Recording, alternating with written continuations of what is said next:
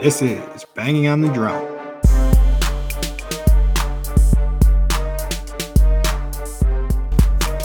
It is another beautiful day in West Central Wisconsin, and welcome to episode 143 of Banging on the Drum. Please remember to go out there, like, subscribe, download, share with your buddies, do all that good stuff. Mike, I got thrown off by having to put everything in there, but as always, I'm your host P-Dog, joined alongside with our co-host M-Dog. M-Dog, how you doing today? Doing well. So today we're going to be breaking down the Bucks and the Badgers basketball teams. Just kind of getting into it with I forget Kerry Blue Kevin. And then K9 Kyle. So Kerry Blue Kevin is our friend that has went to the most Badger games that we know, and K9 Kyle is our friend that has gone to the most Bucks games that we know. That's how we get our experts these days. Yeah, that's about right. Anyway, going to be breaking that stuff down, really getting back into the swing of things. How did you do? Did you watch any Bucks games? Were either of them nationally televised? That's a good question. I definitely watched the one that was nationally televised most recently because I did a write-up on it. So I think I'm 1 for 1 in that. I am 2 for 2. I think that I missed some of the game on Blazers. Yep, because Dane went back to yeah. Portland, so that one's nationally televised. So yes, I did see that one front to back. But you said you're 2 for 2. Yep, 2 for 2. I watched, I think, like all but like 3 minutes in the first half of both, probably. So yeah, no, I caught both Nebraska and Purdue basketball games. One thing interesting that I found out is Mike is a complete psychopath. He's the person that has 32,000. No, 3,200 emails. 3,200. Yeah, unread emails in my personal account. My work account is clean. Like I have emails in there. Like we're not going to like be crazy or nothing. I don't delete emails very often, but I read every email I get at work. And then my personal account, I got 3,200 emails. But if you want to email me, like that'd be unique, and I'd probably not see it, and then it'd be sitting there until it got deleted. Yeah, so we're trying out this new platform again. We didn't get the video out last week, but I was like, Mike, I emailed you the link so you can get like right on there and you can look at the stuff too. And Mike said I have 32,000 or 33,200 unread emails. Blew my freaking mind. But yeah, I think that is psychotic. They're all like shit that I don't need, except for like there's probably like 30 emails in all of that I would even like dare to like care about. Dude, I just couldn't even handle having like that much red on my screen. I guess there's a couple things that I let like be like red and out or red, like, you know, the notifications or whatever. But yeah. So that one's tucked in a tiny folder in my phone. So in my phone, it's in a small folder. It has 2 things in it. So you don't have to see the red every day? No, doesn't even tell me. That might have notifications turned off for my emails too. Okay. Because I don't like red on my screen. That might make it easier for me to ignore all that. I'm going to announce my one big life change. I think I turned into I'm going to pour my beer in a glass guy with Miller Lite at the very least. For some reason, I've been drinking a couple Miller Lights. Miller Lite is better out of glass. Okay. I mean, so like, I have different opinions on like canned glass, bottles, plastic, right? So at least Sundrop, you're a bottles guy and I'm a cans guy, which I can't really understand why anybody would want it out of the bottle, but I mean, I don't know. It just tastes better to me. But we're going to do this. This is a 5-minute intro. We got 15 seconds left. Like Mike said earlier, we're going to be going to the Bucks with K9 Kyle. Well, first we're going to go to the Badgers with Kerry Blue Kevin. Bucks, K9 Kyle. Then we got a little Badgers talk, a little Packers defensive coordinator. So that is what we're going to be doing with this show. So stay tuned. And the next thing you will be hearing is our interview with Kerry Blue Kevin. Now, welcoming to the show, UW-Madison graduate, 2006 handstand champion, 2008 tractor pull participant, our buddy who's been to the most Badger games of any of our other buddies this year, Kerry Blue, Kevin Anderson. How you doing, Kevin? I'm doing good. Good to be back on the show, guys. Good to have you. Yes, we're glad. Yeah, for sure. Because we have tuned out most of the Badger season. I think I've caught, since the football season's been over, at least for the Packers, we've been pretty plugged in. But we're bringing you in here to give us the rundown of how this season's gone so far. So that is going to be your responsibility. I do have some questions. I don't know if you looked at the ones that I sent to you. Yep. Yeah, I got it. And Mike, do you want to rip the questions? I don't want to take the whole. Yeah, I'll take some of them. So, Kevin, how many games have you been to? Today was my 5th one. So you did make it today. Nice. Yeah, I had to buy these tickets. My wife gets tickets from her old boss's boss, who's a snowbird and lives down in like New Mexico or something. So he gives us free tickets, really nice tickets above the first level tunnel of the Badgers. So we went to a bunch of Big Ten ones. The best game we went to before this one was Michigan State. But yeah, so far this year has been a good one for Badger basketball. It's been a little bit up and down lately, but overall, like the team's pretty strong and like they're very deep this year compared to the last few years. So they have a lot of talent, and I can get into that a little bit, but yeah, been to 5 games, and the Kohl Center's starting to pick up back kind of where it used to be as far as atmosphere. The kids are back in school now, so there's a lot more energy in the student sections. Really good. I don't know if you can hear on TV today, but they did a bunch of "fuck Zach Edey" chants like 5 times. So I don't know if you can hear that. I don't think that came through on Not on my podcast, but on mine, like we had ours turned down pretty low. We were with a bunch of people. So the environment's turning like a little bit more towards what it used to be, which was like the Grateful Red. Now I did notice that they call them like Area Red. Yeah, something it's like that Area now. Red now. I don't know why they changed it. I don't know if there's a copyright thing or if they were just trying to rebrand. It's a little weird, but they do some new like chants and like they like tear up these newspapers and throw confetti on the first bucket that we make, and they're good. Like, so the first game I went to this year was Tennessee, and that was a good game. We lost, and Tennessee's top 5, so they're really good this year. And then I went to a couple other Big Ten games, but it was a little bit quiet when the students weren't in session, but they were back a couple of weeks ago. So since then, it's been pretty electric. Today was awesome. Obviously, we didn't get the win, but it was a good atmosphere, and it was loud the whole time, which was sweet. So how do like people around town feel about the team? Yeah, I think people are really optimistic this year. Like, I think we knew that we had some talent. Some people have stepped up, and we had a big transfer, AJ Storr, who's originally from Rockford, Illinois. He played for St. John's last year, but he's been one of our best scorers this year. And he reminds me of Londo Tucker, where he's got a good bounce. Like he can dunk it. He can shoot a little bit. It's a little awkward. Like today, it really hurt him because he had some bad shot selection. He's been awesome. I think people feel good about this team. Like we're more deep than we have been in the past few years. So we play like between 8 and 10 people a game, which is really uncharacteristic. Usually we play 7 or 8. But this year, like scoring comes from all over, and people have been sharing the ball really well, and like different guys have stepped up in different games. So again, I think we feel like this, like people would say that this team obviously doesn't go to the tournament, but think we can make a run in the tournament. It just depends because, as you guys know, it's like same old Badger basketball when it comes to we can hang with anybody, but we can also lose to anybody. So it's a little stressful that way. Go scoreless for about 5 minutes there on a stretch. Yeah, just like the Nebraska game the other day. So obviously they were up like 18 or 19, and I think the top was 19. Yeah, I was at trivia, and I left at half from trivia to go home, and got back and it was tied. And I'm like, what the hell is going on? But yeah, I mean, they've beat some good teams. They beat Virginia. They beat Michigan State twice, which we haven't done since like 03, 04. So they've done some good things, and they've hung with the tough teams too. But they haven't got like they beat Marquette. That was their best win this year. But besides that, they've just come short in a Purdue game today, and then a game earlier this year that they could have won too. Yeah, I'm going to hop in real quick. So the first real game that I got to lock into was the Nebraska game. And to your points, it seemed like there was a good section where, Chucky stepped up and scored 7 in a row. And then Klesmit hit like 7 in a row or whatever, 6 in a row or 6 points. And then Storr went off there for a little bit. Yeah. I guess my question is, what happened with Essegian where it seemed like it was pretty go-to Essegian when we needed some scoring last year. Whereas I guess he played more today than I seen him play in the Nebraska game, but like that blew my mind because I expected to tune into the Badgers and Essegian just to have taken another step forward. And that's why this team went from beginning of the season, none ranked, and then where we are now. Yeah. Sorry, that was a long way. Yeah, so he's still a bucket. Like he can shoot, but the start of the year was a little rough for him. Like his shooting wasn't there. He got banged up, hurt a little bit early on. And then defensively, he was just a sieve. Like guard even said it a couple times. He's like, he's not guarding to what we need him to guard to. Like, and he'd shoot a bunch and not make it. So if you have a shooter who's not playing defense and not making his shots, it's kind of hard to play. Klesmit's really stepped up this year. Like he had the last month, he's been on fire, and just every game he's been kind of that guy, and he plays good defense. So like he's basically taken Connor's minutes, and so it sucks when Connor's come on more of late, and so his shooting and scoring is still there. He's been playing better defensively too, so he'll keep getting more minutes. But we just haven't needed him because guys like Storr and Klesmit have stepped up. And it's unfortunate because like if he keeps losing playing time, he might transfer or something next year. But I mean, I think he's a team guy and he's done a good job like hanging in there, and the crowd's really supported him. He's a fan favorite, but we haven't needed him as much this year. So it's good that we're deep enough to where he doesn't have to play so much and we can still do good. But it'd be good for him to kind of make more shots and get back into the rotation a little bit more. Yeah, yeah, I don't even know where to go with that. That was a good answer. But yeah, Mike, I'm cut. Don't worry, I'll cut some of this stuff out of it. So what's the best thing to say about this team where you would sound like I've been watching every game, right? So like, what's the smartest thing I can say about this team that makes it seem like, oh, you've been tuning in since early December or late November, whenever they start? Yeah, I mean, I've mentioned a couple times with their depth, like every night you don't know who's going to be the leading scorer, and Storr usually will be, but there's been guys like Klesmit who have been hot, and Corral's had some good games, Wall's had some good games. So really, like, anybody can step up, and like you need a team to go deep in March. You need them to be deep and not just be one dimensional.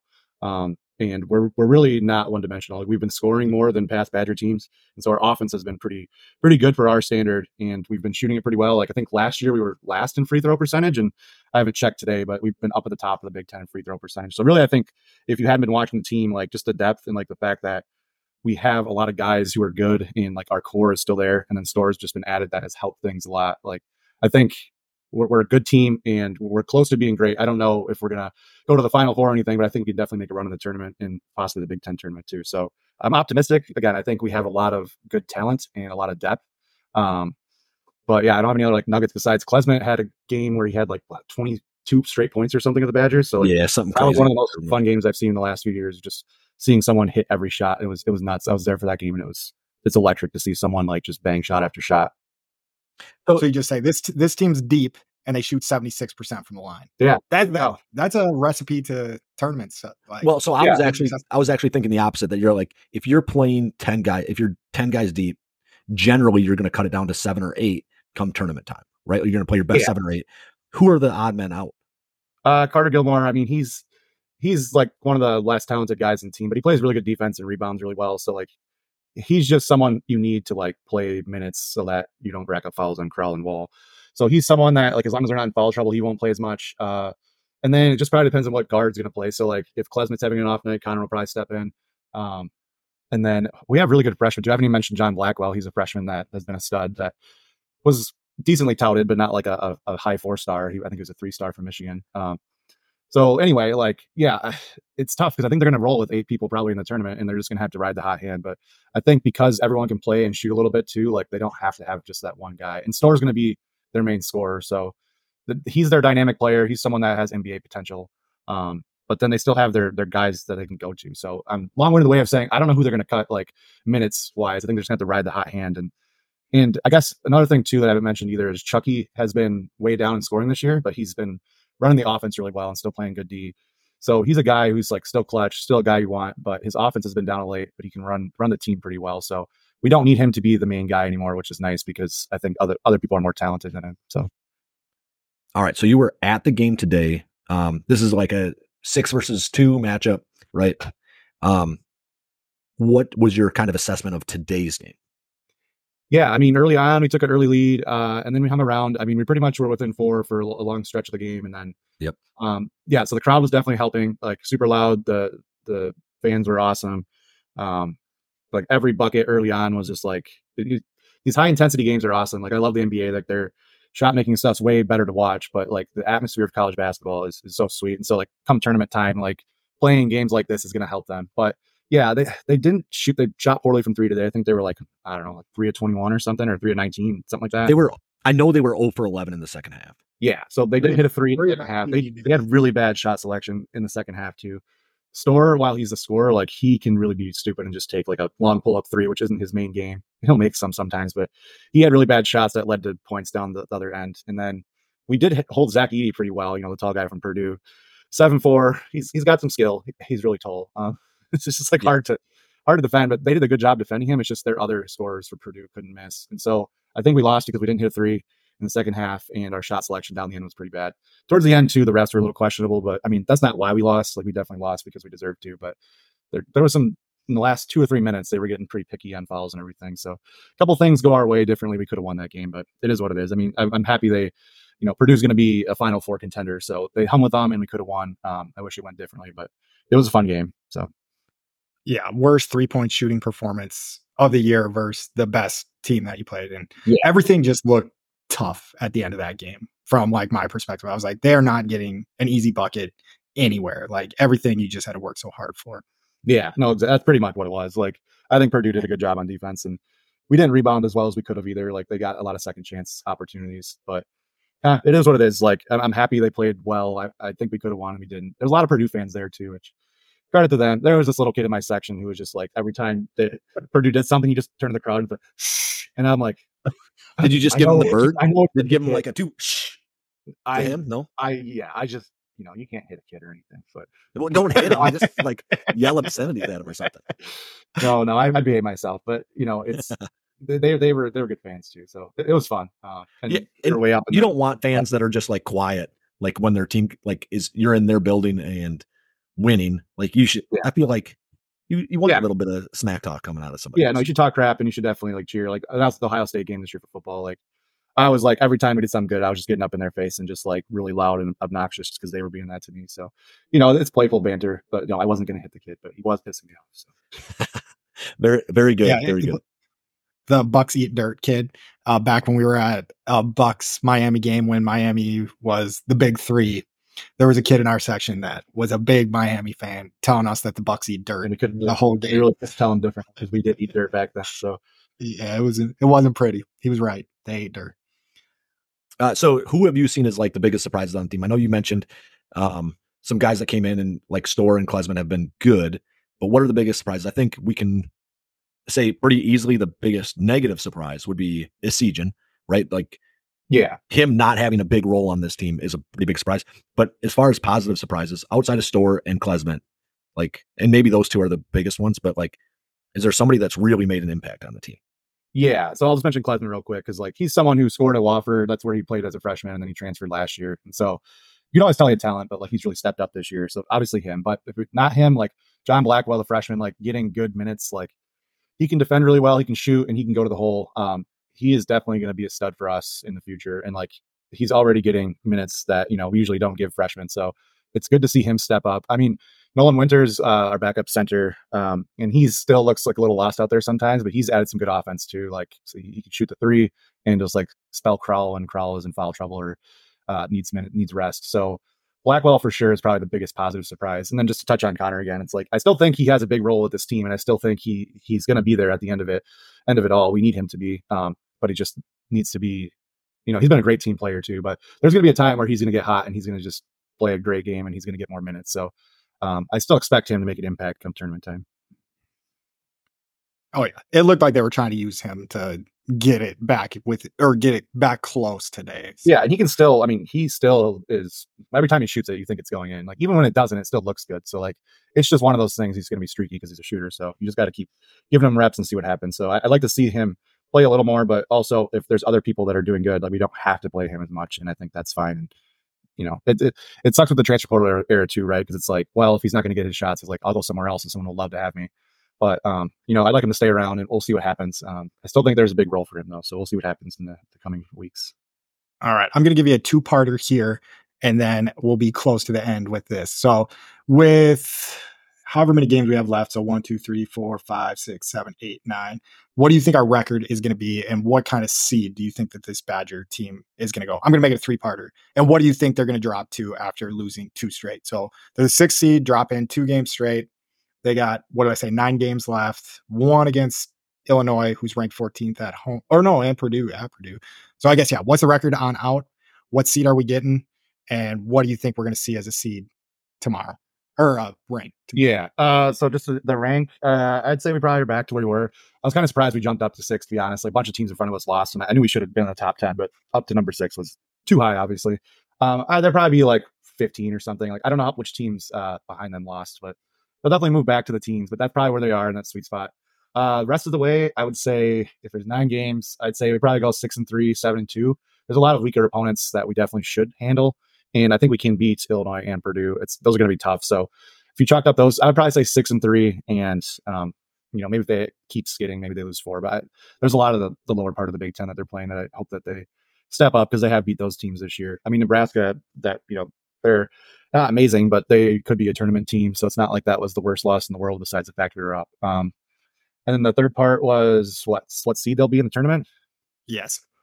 Well, it depends, because if they can reel off some wins and beat Illinois or Purdue, like they're definitely probably have like a top 3 seed in them. You said you don't want me to say they're a 4 seed, so I would say they could be a 3 seed. I don't think they'll be a 1 seed. I don't think they'll probably be a 2 seed. I forgot I sent you that. That was a note to myself, but I did send that to you. So I got a question here on the 4 seed. Like, isn't it worse to be like if we run into being a 5 seed? Oh, it is 5-12. Yeah, I was thinking. Yeah, I was thinking 4-12. 5-12 and 4-13. They're always ones that get upset first round. I mean, I really think this team should get to the Sweet 16. I think we're good enough, and it depends on how we're going to play. Like, I hope that we continue to play well, beat the teams we're supposed to, hang tough with Illinois and Purdue, and then if we can do that, make a run in the Big Ten tournament, then I think we'll get to the Sweet 16. I would be surprised if we lost straight away. But I mean, again, we can lose to anybody, but I think we can beat a lot of teams, and I think we can beat anybody. So, I'll say we'll be a 3 seed, and I'll say we'll go 6-3 the rest of the way, and we'll probably be somewhere around 10-12 come like our rank going into the tournament. So I think that'd be a 3 seed. Yeah, no, I think you're right. Because if you do look at our losses, like you said, Tennessee's tough team, lose to them at home, but other ones are like teams that play tough at home, like Providence. Yeah, Providence is a Nebraska, good we're just team. seeing- Tennessee's a good team. Obviously, Tennessee's a good team. Purdue, Nebraska played good at home. I mean, we lost to Penn State on the road too. So you're going to lose some games in the Big Ten on the road. So I'm not too worried about where they're at now. If they have a little skid here, I'll be a little bit more worried, but I think they'll turn it around hopefully against Michigan next. And then they have some chance to get some wins before they play Illinois and Purdue. So I think they can do it. And I'm still optimistic on this team as a whole. Awesome. 3 seed going into the tournament and winning 7 of their last 9 games. So our last question we have for you here is who's winning the Super Bowl next Sunday? And you can't choose the Meteor. Yeah. Well, was it last time Super Bowl pick for me? I think I picked the Red Sox.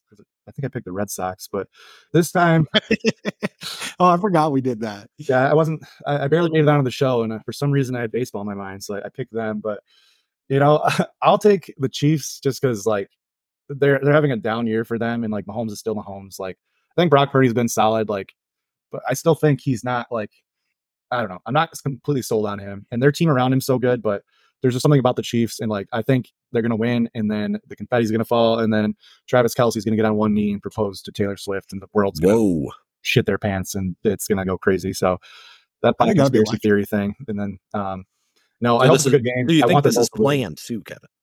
No, definitely don't. But it'd be funny like to see that happen. I don't know. I want to see a good game. I think either team can win.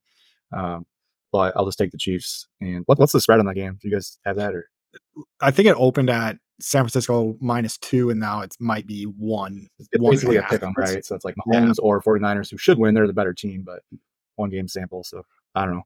What do you guys have? Are you not making your picks yet? No, we haven't even talked about it yet. So like I'm leaning San Francisco right now, I will say. Just because I think there's too many people that I hear.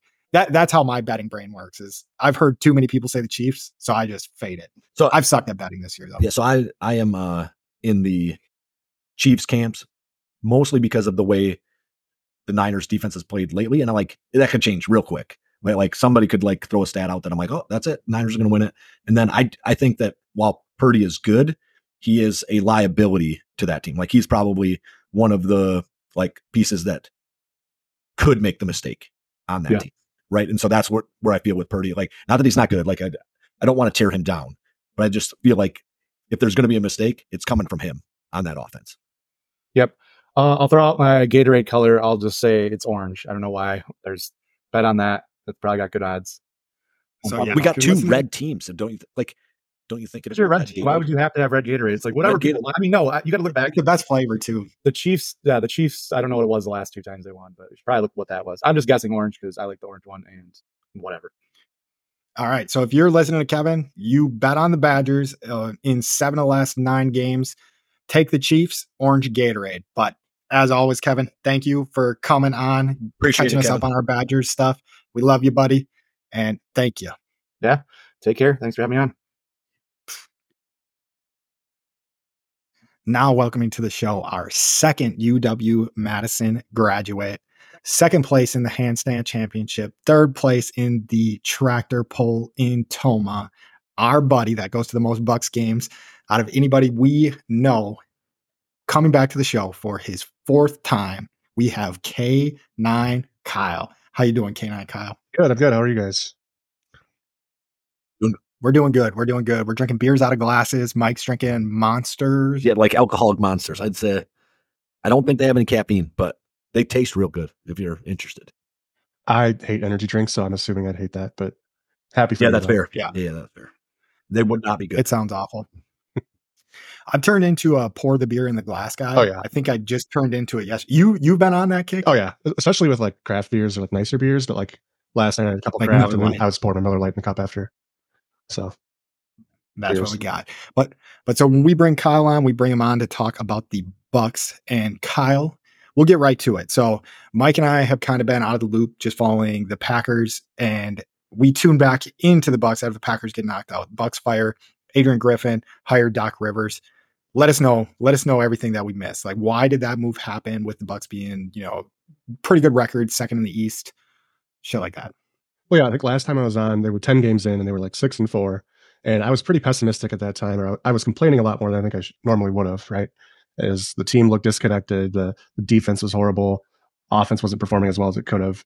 So then the month of December, the Bucks kind of rebound a bit, go on a nice hot streak. I think they were like 11-2 or something like that. So they look like they're kind of coming together. But they also had a really easy schedule, so that probably explains a bunch of the wins there. And they're a good team, right? They win because they have good talent, like Giannis and Dame. It's going to be a good team no matter what. But then New Year hits. January, they drop like 3 or 4, 2 to the Pacers. And they just look, even in their wins, they just look disconnected. They can't keep it going. They aren't beating bad teams by 20 or 30 like they should be. And then right before Griffin gets fired, they barely beat the Pistons 2 games in a row. Obviously the worst team in the league. I think they won 6 games total. So, it just wasn't clicking. And I think they realized that they were not going to be able to win the championship with the rookie head coach. I think he might have been getting some of the blame for the players being bad too, or not being as good as they should have been. But they didn't seem very competent, and the coaching is a big reason why. So fire Griffin, go a couple games before they hired Doc Rivers. I don't know what the deal is there, like why they dragged that out longer than needed to, but they just started a 5-game road trip when Doc took over. So they're 1-3 now. They lost in gas tonight. But had a really good win last night against the Mavs after being down 1.5. So just a really up and down team. But I think going back to the question about the record, like the record was good, but it was kind of beating up on some bad teams and winning, in spite of coaching and other things like that. So I think I'm still positive, or at least a little optimistic. I think this team they could win the championship and they could get out in the first round. Like there's a lot of variation, I think. So, but ultimately they still have 2 of the best players in the league. So that's a big piece right there. Yeah. I honestly don't even know if I noticed that when they fired Griffin, they played the Cavs twice with who was coaching. Yeah. So they had a weird schedule. So they played the Cavs 1 game. Giannis sat out. They got blown out by like 40 points. Cavs are a good team, but they shouldn't be getting blown out by anyone that bad. I mean, it happens in the NBA once in a while, but just an awful game. Then they played the Pistons 2 games in a row. Worst team in the league. Didn't look great. Like, still won because it's a bad team that they beat. Then they played the Cavs 2 more times, but then that was Griffin got fired right before the second and third Cavs games. Yeah, right after the Pistons game. So okay, that is interesting. Do you know what the initiative to playing so many games or so many teams back to back this year is? That kind of the in-season tournament, kind of messing with the schedule and then just figuring out where we're going to put these games, so we'll just put them back to back. No, I think the NBA seems smart. Yeah, I think the NBA is trying to do more of that because it makes it more like a series, hey, you play the game two times, or a team 2 times in a row, so maybe you make adjustments in the second game, and kind of they do it more, I think, with rivalry type games. I mean, not like the Cavs are a huge rival, but they're in a division. So I think it's like a scheduling initiative thing. I don't know if it's in-season tournament also screws up things up too, right? Because we end up playing some teams 5 times. We played the Pacers 5 times already. I think we're going to play the Knicks 5 times this year too. So that's part of it, I guess, too. But I swear, until the Portland game, I've seen, I think it was 2 Knicks games. So that was every time I was tuning in on national TV, it was Knicks games. Yeah, they had a back-to-back versus the Knicks, or they played on the 23rd and they played on Christmas. And so yeah, they're doing more of that type of stuff. But I guess too, though, it kind of makes sense with, say, it's like a band coming to town, or like a comedian, he's going to be here 3 nights or something like that. So Giannis is going to be in town 2 nights in a row. So if you can't come see him Thursday, you get to see him Saturday. Yeah, probably that too, because especially when there's a lot of teams that rest players, you only get so many chances to see guys in your town. So if Giannis sat 1 game, maybe you catch him the next game, kind of thing. So yeah, I think that's probably part of it too. Yeah, I don't know why, but that just kind of interests me when I was looking back at the schedule. So with everything we got going forward, I mean, you kind of answered it pretty broadly, but I guess what do we need to see as this team? I know they're the 2nd seed in the East, still have a good record, but what does this team need to do to make you feel better going up against, I guess, I would say almost down, and I haven't been watching way too much NBA this year, but down to probably the Knicks, where it feels like they can get bounced with these teams in the East. Yeah, well, they're 2nd in the East right now, but it's by half a game, I think. We're 5 games behind the Celtics, and then the Cavs and Knicks are right behind us. The Sixers have fallen off, and Embiid's going to be out for a while, so I'm less worried about them, I guess. But yeah, I think with making a coaching change mid-season, there's just a lot of, you don't get a lot of practice time in the middle of the year. So Doc has to kind of help clean up some of the flaws and schematic issues that Griffin had put in place. Griffin was basically hired. It's kind of a weird hire if you think about it, right? He's a rookie head coach. That's the type of coach you want to have with a young team, with a team that's not trying to compete for a championship, but maybe you're trying to build habits. And his defense was an aggressive scheme to try and get turnovers and things like that. And we have a pretty old team, right? These guys have been around and been together for a while, for most of the team anyway. and it just didn't make sense. And he kind of just stuck to his principles, which it makes sense if you're going to have a 2 or 3 year project, but not if you're all in on championship. And partially he was hired before we got Dame, so maybe it made a little more sense when you have Drew Holiday as a good defender. But regardless, he didn't really tailor it to the team that he has. So with Doc, he's going to put in some more, I think, better defense that will suit the players. They were guarding really high up on the 3-point line, and as a result, because they're an older team, people were blowing by them, going right to the basket. So they've already they haven't fully changed the defense because it's hard to do overnight, but you can tell they're already changing that a little bit. Like in the Mavs game, it's a good example. They were double teaming Luka a lot yesterday, and it worked pretty well because if you're gonna have someone beat you, you don't want it to be Luka. You want some scrub on the Mavs to shoot instead of him. So they didn't do that a whole lot under Griffin. So that was like a small change they made. So I'd like to see them keep making those type of changes and just build on good habits and things like that. I think it's going to take a few weeks. Like the All-Star break is in middle of February, and I wouldn't be surprised if we don't see them kind of start to click until after then. They're on a road trip right now, so that's a tough way to start Doc's term. It's 5 road games in a row against good teams like the Nuggets, and then I got the Suns, and the Mavs are a decent team. Jazz aren't pushovers either. So, but then the trade deadline's coming up soon too. So I think they probably need to make a move to get. You could see them going a few different ways, but probably a better defensive wing or something to just help stop the bleeding. Dame's not a great defender, so you want to have a guy out on the edge that can actually pressure and do a lot better.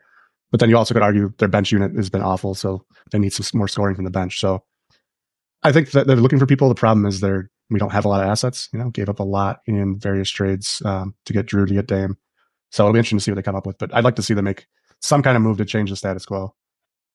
And who do you think gets put into a package to make this? Well, grease the wheels on this? And that's the hardest part is we don't have a lot of good options. Most packages would have to be basically around Bobby or Pat Connaughton, maybe Marjan or Andre Jackson, the younger guys. I'd hate to give those guys up for short-term gains if it's just because they have at least some potential. Whereas Bobby can still score, but he takes the ball out of Giannis and Dame's hands a lot. So I don't like the way he's been playing recently. It's tough because he's a fan favorite, but just has not been good this year on the whole, I would say. Pat Connaughton just looks off, has not looked good this year either. So those guys make a lot of salary and you can ship them out for matching salaries. But again, we probably have to give up a couple of second-round picks. That's all we really can give up. We don't have any firsts to play with unless we somehow get back a first from a prior trade to make it worse. And that gets complicated from there. But yeah. Yeah, it's rough with only 2 rounds in the draft, giving up shit that you don't really have yet. So you got to go into years of the future. Yeah, I mean, but yeah, they've traded so many firsts too. I forget how many total between Dame and Drew's trades, but let's say 5 or 6 firsts that we don't have a first round pick until, I don't know, 2029, 2030, something like that. So which, I mean, and again, we don't really need them because we're, championship or bust mode every year, but still it's hard to get deals done without it. So my dumb question here would be, so how long do we have Dame for? That wasn't a 1 year. No, we have him under contract this year, next, and I think the following year. So, oh yeah, so screw the picks. Yeah, then. Yeah. I mean that. And same thing too. Giannis signed his extension early in the year, which was great. So he's under contract. If things go south and we do bad in the playoffs this year and don't look good going into next year, okay, you might hear some talk of unhappiness or shipping Dame or Giannis out like that. I mean, that would obviously be a worst case scenario kind of thing that I don't even want to think about, but. And I think sorry, go ahead. So I mean, I think they have this year to at least try and show some improvement, get out of the first round, hopefully get to a conference finals or the NBA finals is his goal, obviously. But like I said, I can see it either way. When they look good, they look awesome, and when they look bad, they look confused and they don't know what they're doing. So, is it a chemistry issue or is it a scheme issue? Yeah, I think there's definitely some chemistry where Dame has been I feel like he defers to people a lot. There are other times people forget that Dame's on the floor and he should be the guy shooting the wide open threes, not Bobby Portis or Jay Crowder or whoever. Those guys can make threes, obviously, but they're not Damian Lillard. But right.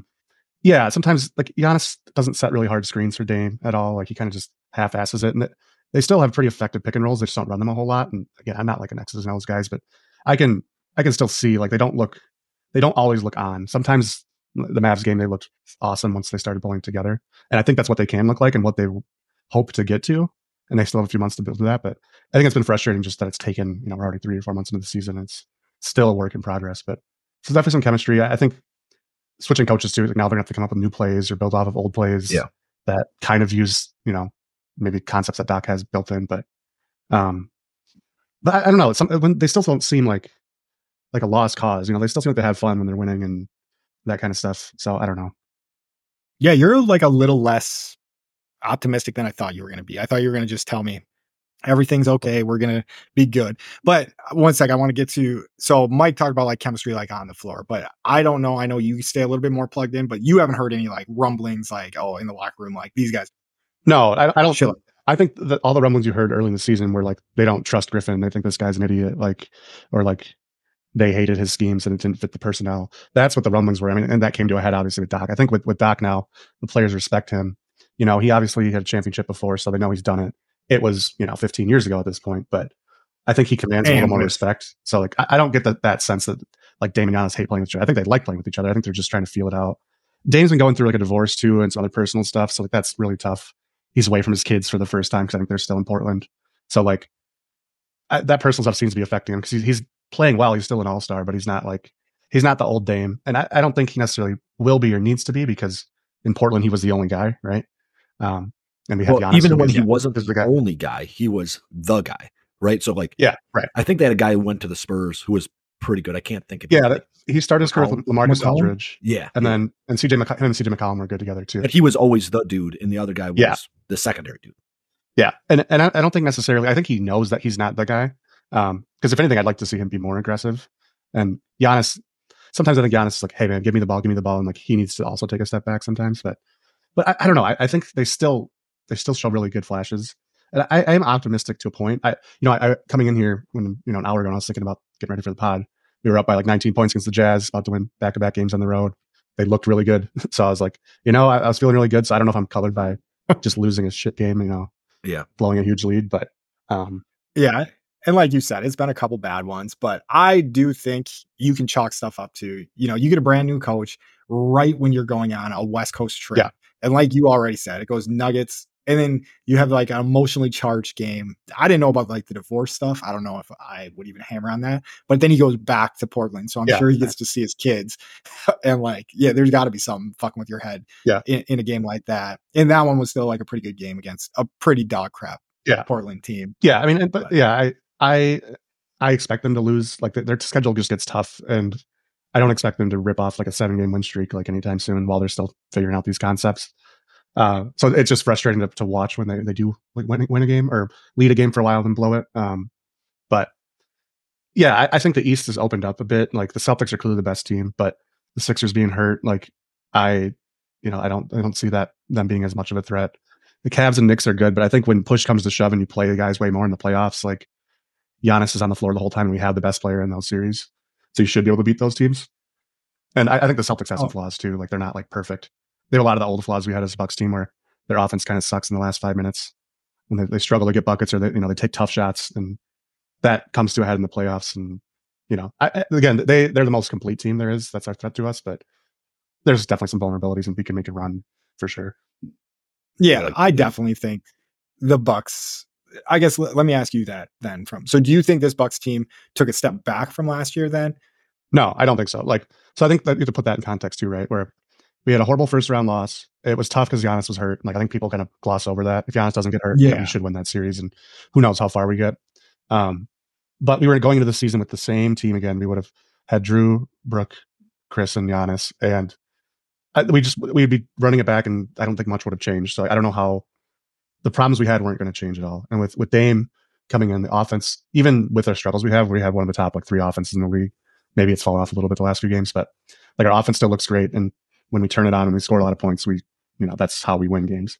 And on the flip side too, our defense has looked a hell of a lot better with Doc too. So for like the last 6 or 7 games. So that bodes well for when they get in the playoffs, they'll hopefully, not be turnstiles on defense and things like that. So they're definitely fixable things. And I think, as far as taking a step back, like Giannis and Dame is just a better combination than Giannis and Chris, for example. Like Chris is older and he can still get buckets, but he just can't play with the same intensity all games. Drew Holiday had limitations on offense that, he made up for on defense. Yeah. But even then, like with the Heat series, he got like roasted by Jimmy Butler the entire series. So it's like, well, if he can't do the thing he's supposed to do, then, I don't know. So I still like the move. And I like, if it doesn't work out this year, we still have next year to kind of figure it out. And I don't know what the off season looks like. It's going to depend on how they do in the playoffs, but yeah. Yeah, I'm going to be optimistic. I'm going to say they're going to make a deep run because I do think that was like the one thing that the Heat could do better than most teams against us is just take Giannis completely out of the game. Where on the offensive side of the floor, where I just don't think that's as much of an issue when you have Dame and Chris still. Right. Because like Chris would have rough games when they would do that. And he knew he had to be the dude. Yeah. And he was sometimes. I mean, everybody's seen that. But now it's like he doesn't even have to necessarily be the dude. He still can be it, but hopefully it goes to Dame. Yeah. And then if Dame can't do it, then Chris can. Yeah. Like having and Brooke. Yeah, exactly. Like you just kind of the offensive options move down one peg, right? So like now Chris is the third option. He's a hell of a third option. Dame being on the floor like opens up things so much for Giannis. And honestly, Giannis is having like a fantastic season. One of his best yet. And I think part of that's because the floor is opened up for him. And I still like our odds. Like in the East, like any series we play, especially if Embiid's out, like we still should have the best player on the floor in any of these series. Like it should be Giannis. We need Dame to be a bit better. He's been kind of streaky on his shooting. He's not shooting as well as he has. So that's another thing too, where he didn't get as much off-season work in, apparently, just knowing he was probably going to be traded and then like didn't get to open camp with Portland, all that stuff. I think he just wasn't in like playing shape right away. So he's some games he's getting there. The Mavs game, he looked awesome. He missed like one shot, but then tonight he was like, I don't know, 5 for 20, let's say. And that's going to happen when you have a guy that shoots that much, but we haven't got a whole lot of awesome Dame games where he just goes off for like 40 or 50. And I think it's tough when you have Giannis because he's always going to take the ball away from him a bit, but I think he still has that in him. He can do that, especially in the playoffs. Oh yeah. Yeah, no, I personally haven't watched as much Bucks basketball as you, but I think maybe that hasn't poisoned my brain as much. Yeah. But I do think like a lot of the things that you're saying is like, it just hasn't been enough time. I think people expect that shit to happen a little bit quicker than it really does happen. And I think this Bucks team is going to be fine. Yep. But we will try to wrap here pretty quick. So I'm going to ask you 2 more questions, but I'm going to do them one at a time. So what do you expect for the rest of the season? Like what seed, I guess, to make it easier, what seed do we end up with going into the playoffs here? Yeah. I mean, I don't see them taking over to the Celtics for the 1 seed. It's just them being 5 games ahead is just tough because our schedule is going to be hard the rest of the year too. I would expect them to hold the 2nd seed. It kind of bunches up between 2, 3, and 4. So I think for sure they should be in the top half. I think they should finish 2nd, maybe 3rd, and I'd be fine with either of those. Obviously, the higher seed, you want to have home court advantage in any series, but I would just say 2nd if I had to pick. I think they figured it out a little bit. I like it. All right, and then our last question to take it home with you: who's winning the Super Bowl next Sunday? Chiefs for sure. I'm not doubting Patrick Mahomes. I haven't heard you guys on any of the Super Bowl stuff yet, so I'll have to listen in. But I don't know. I don't want to count them out, and maybe people are writing off the 49ers because they struggled to win their last 2 games. But the Chiefs defense is pretty good, and I'm not betting against Patrick Mahomes. Like, yeah, they could lose, they could get their ass kicked, but I don't know. I see it maybe in a closer game and the Chiefs pulling it out. I picked the Chiefs as well. Yeah. Mike, who do you have? I am on the Chiefs, right? Like, so that's where I'm falling currently. Okay, and you've already explained every reason why you. But I mean, I can explain it to Kyle too. Like, no, because it'll be twice on the same. Yes, people need to know this is like the standard, right? But I just think that Brock is like the guy who makes the errors, So yeah, he's so frustrating because I don't know. It's good and bad at the same time, right? Yeah, exactly. Like makes sense. He could make me look stupid for saying that. I don't think he's all that great. Like I think he shows flashes at times, but like he makes a lot of dumb mistakes. And the Packers were unlucky to lose that game. The Lions were unlucky. The Lions weren't unlucky. I think they just like shit the bed. But a little bit of unluckiness and shitting the bed, and then San Francisco. Mike and I talked about it last game. It's the difference between a pretty good team and a really good team. Yeah. Detroit was pretty good, but that's perfect. They shit down their leg, and then San Francisco took advantage of it. Yeah. All right. Well, thank you for coming on, clearing up our Bucks mind. So I'm going to be locked in now. I'm going to turn into the expert. But thank you as always for coming on, Kyle. We love you. And you got anything for closing?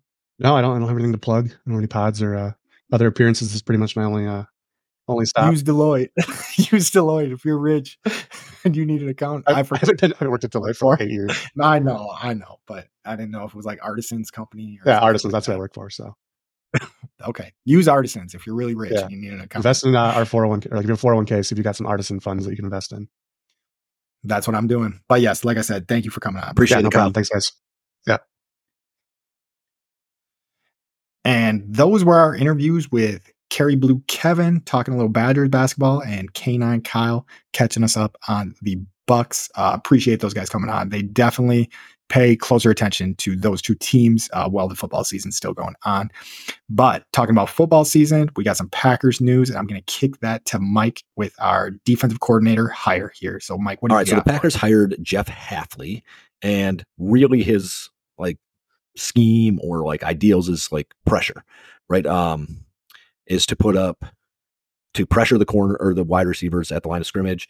And I'm pretty interested to see kind of how everything shakes out. It sounds like our run game defensive side of the ball is gone. And he's going to retain some other people and brings like some guys are being retained. Obviously, like that's the way it's going to go. And then he's going to bring in some new blood as well in order to kind of finalize it out. He has run a 4-3 historically through like his pro and college stuff. However, I don't know that he will change our overall defense.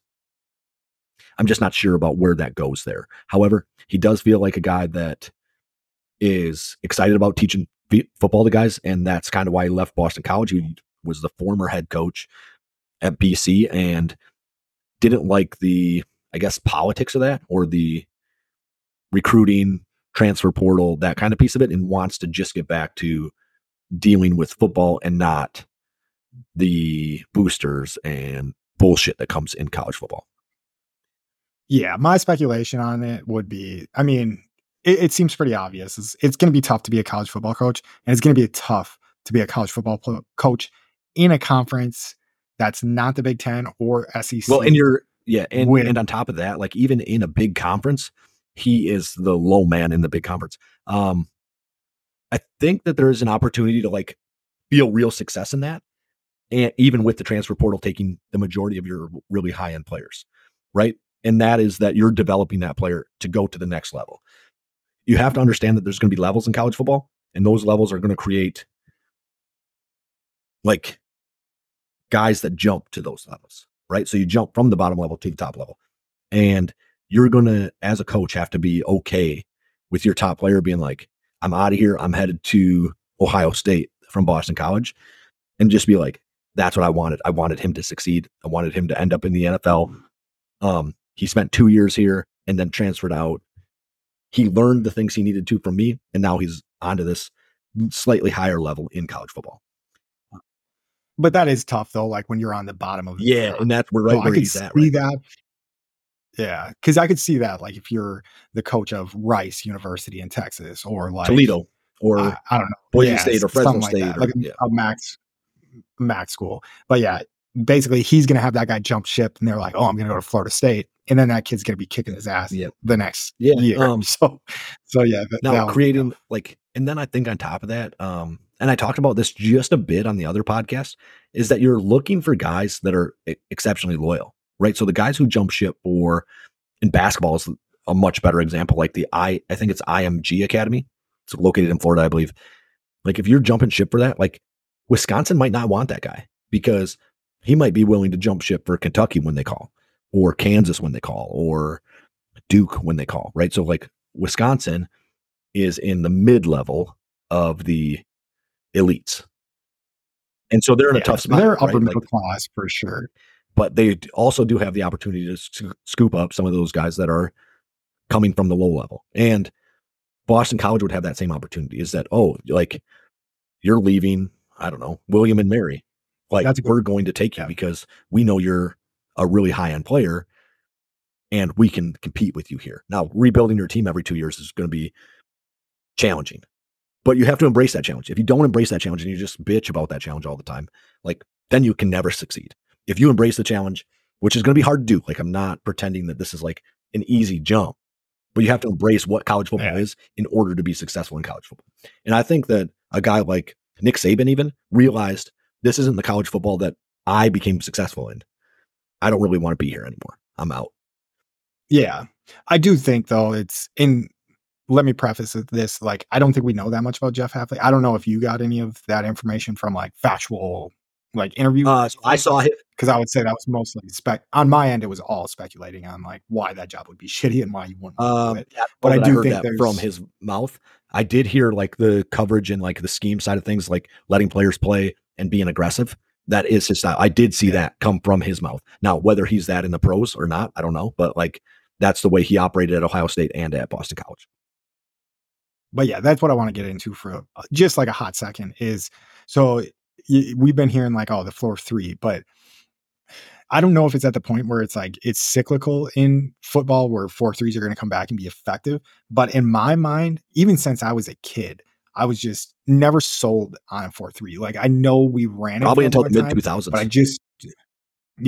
but I just once I realized how much more unpredictable you could be out of a 3-4, I just was like, why would anybody but go back to this? And then even how effectively you could stop the run in a nickel. So I don't think it's going to be he comes into town and just be able to be like, hey, we're going to put 4 down linemen and 3 linebackers. That's how we're going to roll for the rest of this thing.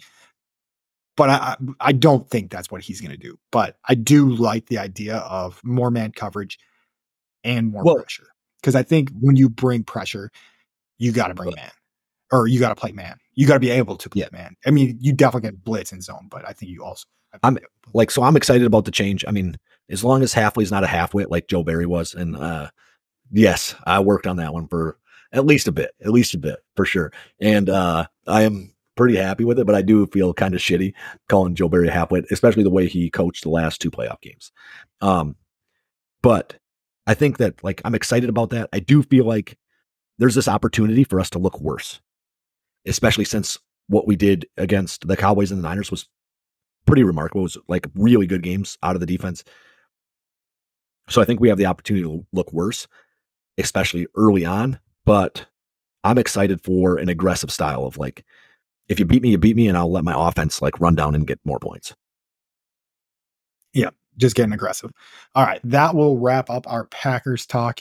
And we are going to just move on to the Brewers real quick, just because we had big stuff happen with the Brewers. So Brewers trade Corbin Burns to the Baltimore Orioles for shortstop prospect. Well, I mean, I guess they've played a little bit of MLB time, but for Joey Ortiz, shortstop prospect, is 25 years old, and then left-handed pitcher DL Hall, who is also 25 years old. Just digging into these guys a very little bit that I did. I got some of their MLB time last year. So this I'm only bringing up just because it's a little bit more interesting to me. So Joey Ortiz for Baltimore in the majors hit 212 in 33 at bats. So not much of a MLB experience there. And whatever, you're hitting 212 in 33 at bats. Like I'm not worried about that. The only thing I found funny was his on base percentage was 206. So his batting average was 212 and his on base percentage was 206. So I don't even know. So it's got to be like a sac fly, right? Type thing, or like an error on an. No, because sac flies wouldn't go as an at bat. Should have got a hit.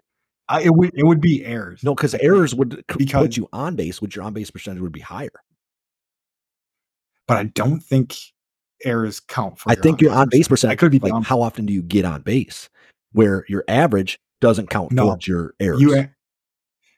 You answered the question for me. I think that's what it had to be. He probably got on an error, and I don't think errors help your on base percentage. Walks and hits help your on base, and hit by pitch help your on base errors percentage. But errors, I'm pretty sure. I mean, we're not going to look it up right now, but I'm pretty sure that's what it had to have been. Unless I definitely didn't read the number wrong because I looked at it a couple times because I thought it was funny. Yeah. But I do think you answered the question is like he must have got on with an error, or what I was looking at was wrong. That's a very possible that they mistyped it. Yeah. Okay. Yeah. But let's go down to his AAA stats last year. So he hit 321 and had an on-base percentage of 378, hit 9 dingers, had 58 RBIs in 88 games. So he was an absolute stud in AAA. So looking forward to that. And with that being said, I just got a notification today that it looks like Willy Adames is on the trading block. So I think this might be the reason why he's on the trading block. Not saying he's going to be able to step in and produce. They said he's a stud, but Adames was kind of Ortiz. That's what I saw. I mean, okay, that is good to know as well, because I didn't look too much into defensive stats because I feel like it's all eye test with baseball, like defensive stats wise, and scouting reports. So if you heard that makes me feel better. Looking at his picture, does look like he could pick him. He's a dude from California, so the cool dude could get out there and get it. But then we have the other guy we got in the trade, DL Hall. So he was 3-0 in the majors. There was too much stats in the minor leagues, but where I even thought his major league stats were impressive. So he didn't have a start, But like I said, he was 3-0. He had 18 appearances, and he had a 3.26 ERA as a major leaguer last year. So that is a pretty good sign to see. I guess I don't really know. I guess I didn't look that up if we expect him to be a starter down the line or if we just expect him to be like a bullpen arm. But that's my bad. I didn't even think of that. I would imagine that our like scheme, like what we do with our bullpen and shit like that without Greg will be a little bit different. Yeah. But yeah, like I said, I don't know if we have aspirations of him starting for us in the future. Because we gave up Burns for him, I assumed off the top of my head, I was like, oh, we must have got like a guy who we think is going to be able to start for us. But I don't know if that is to be fact. And then we got the 34th overall pick in the 2024 draft, which we kind of had this conversation in text message. I don't know if you participated too much, but it did seem like with what happened last year with Burns and arbitration, and it looked like we just kind of like pissed him off. And I also do think, granted, I do not like the move that Greg Counsell made, but I do think there was some front office stuff. Like they might have been telling him, he's like, we're not going to be able to pay your Burnses and your stuff like that. So we're going to have to refresh the guys, let them go somewhere else and get paid and get younger again. And I am looking at the stuff that we've been doing. I really like what we're doing. I don't think our pitching staff's going to be as good. How can it be? It'd be almost impossible to be losing a Cy Young in Burns. And I love Corbin Burns. He's one of my favorite Brewers, and I think he always will be. But I do like kind of the direction this team's going with just getting younger. And I guess I'll go to the free agent that's been popping up the most. So I think it's probably our biggest free agent signing that we have had. I guess I didn't look into like pitchers too much, but we get Rice Hoskins, first baseman. He was a Phillies dude. Yeah, first baseman, Phillies guy. I don't think he played last year. I forgot. I didn't look up all of his stuff, but on his career, so he hit 242, 148 home runs. And I want to say in the 2022 season, he hit like 260 with upper 20s of home runs, maybe 30s. 34 is ringing a bell to me. So that's a solid one. And then in the Brewers system, we have our boy Tyler Black, who is coming up. He's going to be at spring training this year. And he's been in AA. So I got to see him play for the Shuckers. But he's a third baseman / first baseman. So if ultimately he can end up being the guy, that would be great. But yeah, it does look like, oh shit. Yeah, no, Tyler Black's third baseman. So to me right now, it looks like our defense and lineup is pretty set, and it looks like it could be pretty decent. All right. Do you want me to listen? I don't think we need to do that just yet. I think it could change, right? So if we're moving Adames and we're making some moves there, like our pitching should change a little bit, and our infield should change a little bit. I'm assuming Ortiz is going to be our starter at shortstop, where Adames is someplace else, which disappoints me to some extent. And then on another level is like, all right, let's go. Let's refresh the team. Let's figure out how we win with this team. And that's where I wish we had Craig Counsell, because I think he looks at the game and he's like, this is how I win with this particular team. Where some managers don't do that. They're just like, go out there and play baseball, and hopefully we got a guy that looks at the game and says, if I do this and this and this on a consistent basis, we're going to end up winning more games than we lose. Yeah, no, I think you brought up a great point though with Adames being on the trading block, because I think that's got to go for pitching right now, because with the prospects that we have and stuff, yeah, I do think our pitching rotation, something I haven't looked into too deep yet, because I can't remember if Woodruff is going to be out for a long period of time, but I feel like he is, and that's going to be our ace that's gone. But I will say, and I'll try not to be too long-winded here, but I think our lineup looks better than it's looked in a long time. And I think our defense is going to be great with what we have going on the field right now. So I'm looking forward to this season. I think we took a step back in pitching. I think we took a step up in the lineups or whatever, batting, hitting, whatever you want to call it, with our young guys having more time now and just getting to grow into better players. And Jackson Chiro, Sal Frelick, Garrett Mitchell in the outfield, like great outfield right there.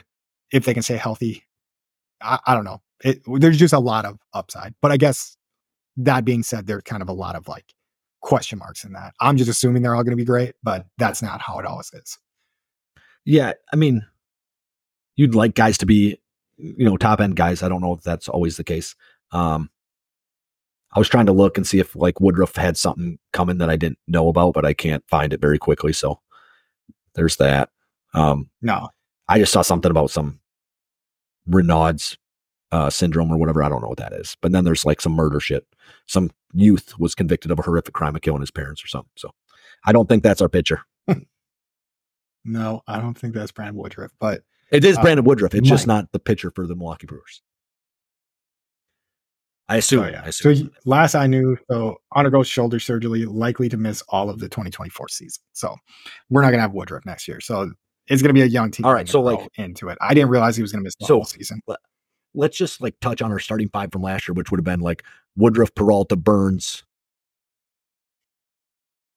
I'm trying to like there was Ashby. Okay, no. And there was the old dude, right? Like Hauser. I felt like we had like a guy that left us, came back, but was old when he got to us too. Played for the Diamondbacks. I feel like in my Wade Miley. Was he a Diamondbacks guy? I can't remember. I think we got him from Toronto. All right. But I think he's been all over, right? But is he with the team again this year? So right now it looks like our pitching staff is going to be Freddie Peralta, Wade Miley, Joe Ross, Colin Ray, and Robert Gasser. But our bullpen looks like it's going to be pretty electric with Devin Williams coming back. I always messed up this guy's name, Joe Piams, Abner Uribe, and then Hobie Milner.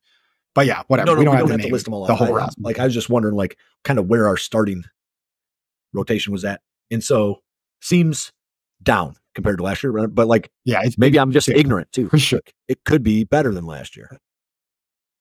No, it seems shaky for sure. But we have been talking here for a while. Had 2 interviews in this one, so I think we're gonna have to wrap it up.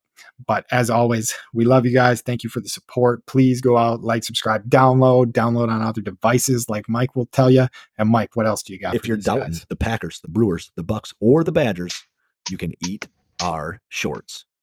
Roll. All them suckers that doubted the Packers can't eat my shorts.